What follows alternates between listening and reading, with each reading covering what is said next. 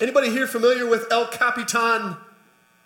Anybody? El Cap for short. It's one of the most challenging rock climbing destinations in America. I've got a picture for you here up on the screen. They say there's this rock face is over 2,900 feet high at its highest peak. Let me just give you a visual of that. That's 8 football fields high. 8 football fields high. There is no beginner rock climb to this wall. In fact, in just the last 50 years, El Cap has taken 33 lives. Back in 2010, a rock fall the size of 14 school buses came crashing to the ground without warning. They say the granite on this rock is so slick that most novice climbers couldn't even touch it.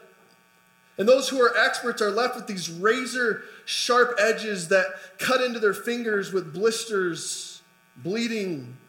They take days off on the face of this rock just to recover. Sounds like a good time, doesn't it? The mountain was first named back in 1891. I've got another picture for you for how it outshined the rest of the park. That's why they called it El Cap. And for 77 years, it was considered impassable. 77 years, nearly everyone believed that a rock climb to the top of that mountain was a fool's errand. In 1958, though, a man named Warren Harding then set out to prove everyone wrong. I mean, you have to admire this guy's tenacity. Just listen to this. It took him 47 days of climbing and over 18 months to pull off the impossible. He would climb up, he would drill some pylons in, and then he'd climb back down. Then the next day he'd climb back up and drill even more in and climb back down. But that was really just the beginning of the fame of this rock. Since then, the mountain has been this pillar for pushing human limits beyond what they could ever have even imagined. In 2018, the record was finally set when 2 guys named Alex Honnold and Tommy Caldwell ascended in just 1 hour and 58 seconds. Think about that. From 47 days to just under 2 hours. Talk about improving a sport. But the most incredible accomplishment, hands down, took place a few years ago when that same Alex became the first climber ever to ascend El Cap without a single rope. The guy climbed 8 football fields high with nothing to catch his fall. If you haven't watched the documentary on this, it's called Free Solo. It'd be worth your time. But it seems to me that you could kind of put humanity into 2 categories based on El Cap. Just go with me here for a minute. There are those who see the impossibilities of life and they're boxed in by the barriers. And then there are those who are stubborn enough to believe that despite the dead ends, there might be a way. You with me?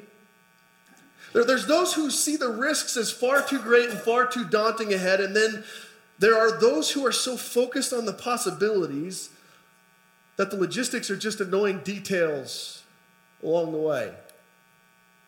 And I give us this image of the impossible wall because I want to unpack one of the greatest stories ever told in the history of our faith today. It's a story of a proverbial wall where faith and reality collide together. And I love this story because it brings this suspense, I think, that keeps us on the edge of our seat. In fact, as only God's word can do, this story is going to point us right back at our relationship with the Lord and our own walls. So we're going to turn to this story this morning about what happens when God takes this impossible barrier and through the prayers of his people, he makes a way. If you have your Bibles open, I want to invite you to turn to Acts chapter 12. Acts 12, and we're going to do something really different today. Instead of reading our lesson all at once, we're just going to walk through this verse by verse together because I don't want us to miss a single detail of this story. It's that good. Before we jump in, though, let me just back up for a second. I want to set this up. You remember last week we learned what I would call about some minor setbacks in the early church. Peter and John had their hands slapped. You might remember if you were here. The Sanhedrin, the local Jewish elite, had told them to quit sharing their faith or face the consequences. But this week, you're going to find that everything changes because now the most powerful man in the world is aiming directly, this time for James and Peter. And he's quite successful in doing so. So let's read this together. Chapter 12, we're going to read starting out at verses 1 through 3. So about that time, Herod the king laid violent hands on some who belonged to the church. He killed James, the brother of John, with a sword, and when he saw that it pleased the Jews, he proceeded to arrest Peter also. This isn't an opening scene for the faint of heart, right? The entire story begins with a man violently encountering death. Did you catch that? And this isn't just any man. This was the second apostle to lose his life in the book of Acts. The first was Stephen. Now it's James' turn. James falls with the sword for nothing less than following Christ. And the executioner was this king named King Herod Agrippa. He was the grandson to the same king who presided during Jesus' execution. He was a man who was deep embedded with insecurities. He had issues of self-worth and self-esteem. He was always trying to please the Jewish people in a radical way. So he thought to himself, maybe I'll try a little experiment here. What if I killed one of the Christians? Maybe that would bring up the ratings in the polls a little bit. After all, from Herod's perspective, they were causing all kinds of issues for him. Public disturbances, people second-guessing the crucifixion of Jesus, riots in the streets. And Herod's intentions aren't really just to persecute the church or to slow them down. He's set out to destroy the church, and he's making good on his plans. Like if you want to cut off the leaders cut off a movement, you would cut off its leaders, right? That's how Herod saw it. So first he tried James, and the crowds roared. And now the most ranking official in all of Christianity is in custody. Peter was the one who Jesus said, "You are Peter, Petros, and on this rock I will build my church." So now at the word of Herod, Peter's life is dangling by a thread. Reminds me of many stories of a man named Viktor Frankl. Anybody know who Viktor Frankl is? Viktor was a psychologist who lived through the Holocaust of World War II. And he wrote at length about hopelessness in the midst of impossibility. The man lost not only his mother, but also his wife while in camp. And he theorized that it's only when the men around him found meaning that they kept their will to survive. Frankl wrote this, look on your screens. He said, "Any attempt to restore a man's inner strength in camp had first to succeed in showing him some future goal." Hope is a curious subject, isn't it? How it moves us, how it shapes us. One of the reasons that I think so many have become obsessed with these stories of places like El Cap is that all of us can relate to this seemingly impossible wall, can't we? It might not be like Peter's imprisonment or Victor's incarceration, but we all have stories where the road ahead seems impossible and maybe even unreasonable from time to time. Maybe it's the fight with your health that's going nowhere and you're wondering, where are we going to get to this next point? Things seem to be falling apart. Or maybe it's a relationship where the harder you try, the worse it gets. Maybe it's finances and you're barely getting by at a dead-end job with nothing left in sight. Or maybe it's just simply happiness. And for whatever reason, as you're staring at this wall, it seems like everybody's on the top cheering and you're left to the bottom.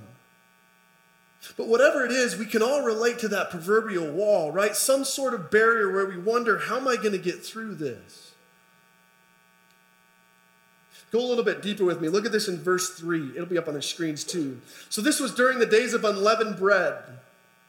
And when King Herod had seized Peter, he put him in prison, delivering him over to the 4 squads of soldiers to guard him, intending after the Passover to bring him out to the people. And here's the important part. So Peter was kept in prison, but earnest prayer for him was made to God by the church. It would make sense here that Herod would begin persecuting Christians at Passover, right? Remember, that was the same time period. It was Passover when Jesus had broken bread and poured the cup with his disciples. That was back when Agrippa's grandfather was in power. And now Peter's in this dire and desperate emergency. There's no chance of escaping reality here. It's gone. This isn't prison. This is administrative segregation. Peter's guarded not by 1, not by 2, but 4 squads of 4 soldiers. That's 16 all in. 16 men watching him, Peter might as well have been the Unabomber. He's chained to a soldier on his left. He's chained to a soldier on his right, we're going to find in a minute, and to make sure every door in the building is surrounded. There is no way over or around or under this wall. This last November, a woman by the name of Emily Harrington was attempting to free climb the Golden Gate route of El Cap. They say that of the 70 routes, Golden Gate is the second hardest to climb. And winter was coming and coming rapidly. In fact, that morning, Emily was so determined to make it happen that despite this snowstorm on its way, she jumped on the wall anyway. About halfway up, she said she reached this handhold and this foothold, and as she started to pull herself up, her foot slipped and she fell. Now, the good news is she was secure and on belay. That means she was tethered to a rope. The bad news is, in an attempt to move faster, she had left huge gaps of slack in between her pitches. Her friends below heard this scream, and then they watched as the slack from the rope just dropped to their feet. Her friend grabbed her rope with his bare hands, tore his hands apart, but somehow stopped her fall. She slammed into the wall multiple times, banged up badly. They lowered her onto a ledge, and then they did the only thing that they could do, and they called search and rescue and waited and waited. The authorities said the only thing keeping her alive that morning were the heroic efforts of her friends. It puts a pit in your stomach, right, when the odds are against you, doesn't it? Go back with me for a minute to that picture of Peter curled up in prison. He's sleeping it off. The odds are stacked against him. It's just a matter of time. He's settling into his own defeat, beaten and shackled, except instead of waiting for search and rescue, Peter's waiting for the executioner. The only thing keeping him from the sword was a festival. Herod had made plans to wait until the end. That way he wouldn't step on any Jewish religious taboos, and all the people could cheer as kind of the crescendo, the final part of the event. But here's the part I want us to focus on. Let's just take a deep breath for a minute. Because despite all of that, despite all of the odds, despite the despair, despite the tragedy, Peter's friends are still on their knees, earnestly coming to God in prayer.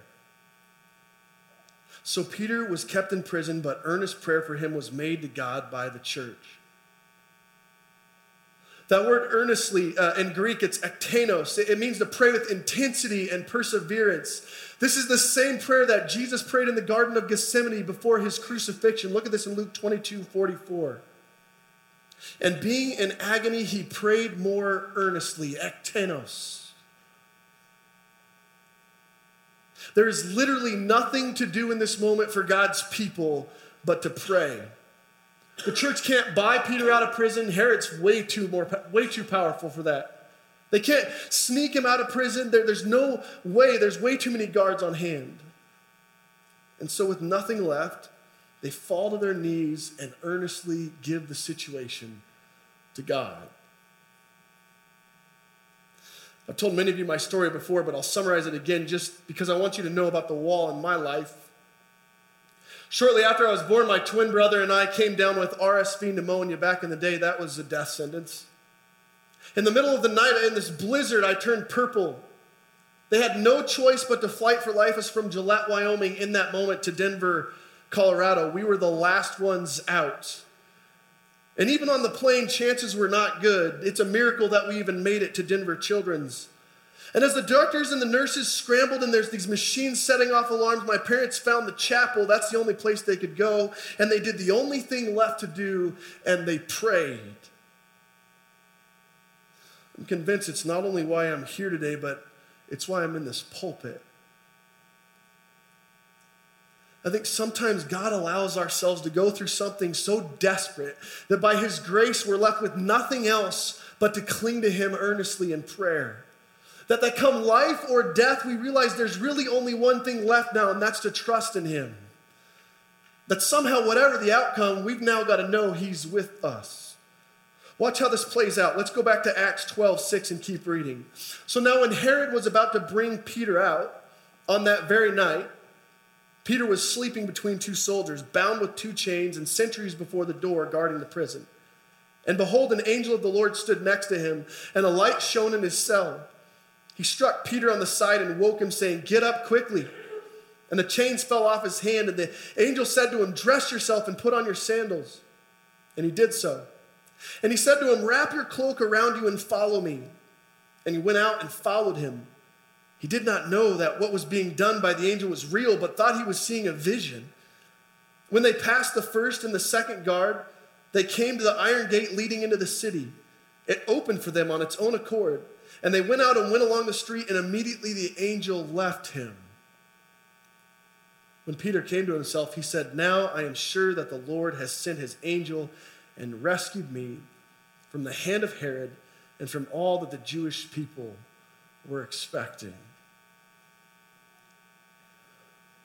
Well, this is by far my favorite part of the entire story. Not because Peter gets released from prison, but because he's sleeping so heavily, a divine messenger kicks him in the ribs. Anybody catch that part? Isn't that cool? Anyone with a teenager, this part is for you. But despite the blinding light of God's messenger, right, Peter's passed out. And we don't know why. Is he exhausted? Maybe. Has he made his peace with God and given up and sleeping? I don't know. But the angel winds up and strikes him right in the side because it's go time. And as he stumbles out of his slumber, he finds every barrier of hope gone. The chains fell off, shackles removed. They walked right by the first guards, no problem. Walked right past the second guards, nobody stopped them. The iron gate to the city opens itself and Peter walks free. And we read this story, I think, and the skeptic in us goes, "Come on, really? I mean, how in the world does that happen? Two guards are chained to Peter and he's walking out a free man. I mean, of all the escape attempts we've heard from prison, this one defies the odds. This defies physics. Let me just speak to that skeptic for a minute. Because here's the best part. Peter would have agreed with you. Even Peter, as he was living it out and following this angel in real time, he believed this was just some vision. There's no way this could be real. That was going on in his mind. It says, he did not know that what was being done by the angel was real, but he thought he was seeing a vision. That's a miracle. God's breaking down walls, though, and all Peter sees is a dream. I'm reminded of a tiny little church that had been all but left behind out in the country.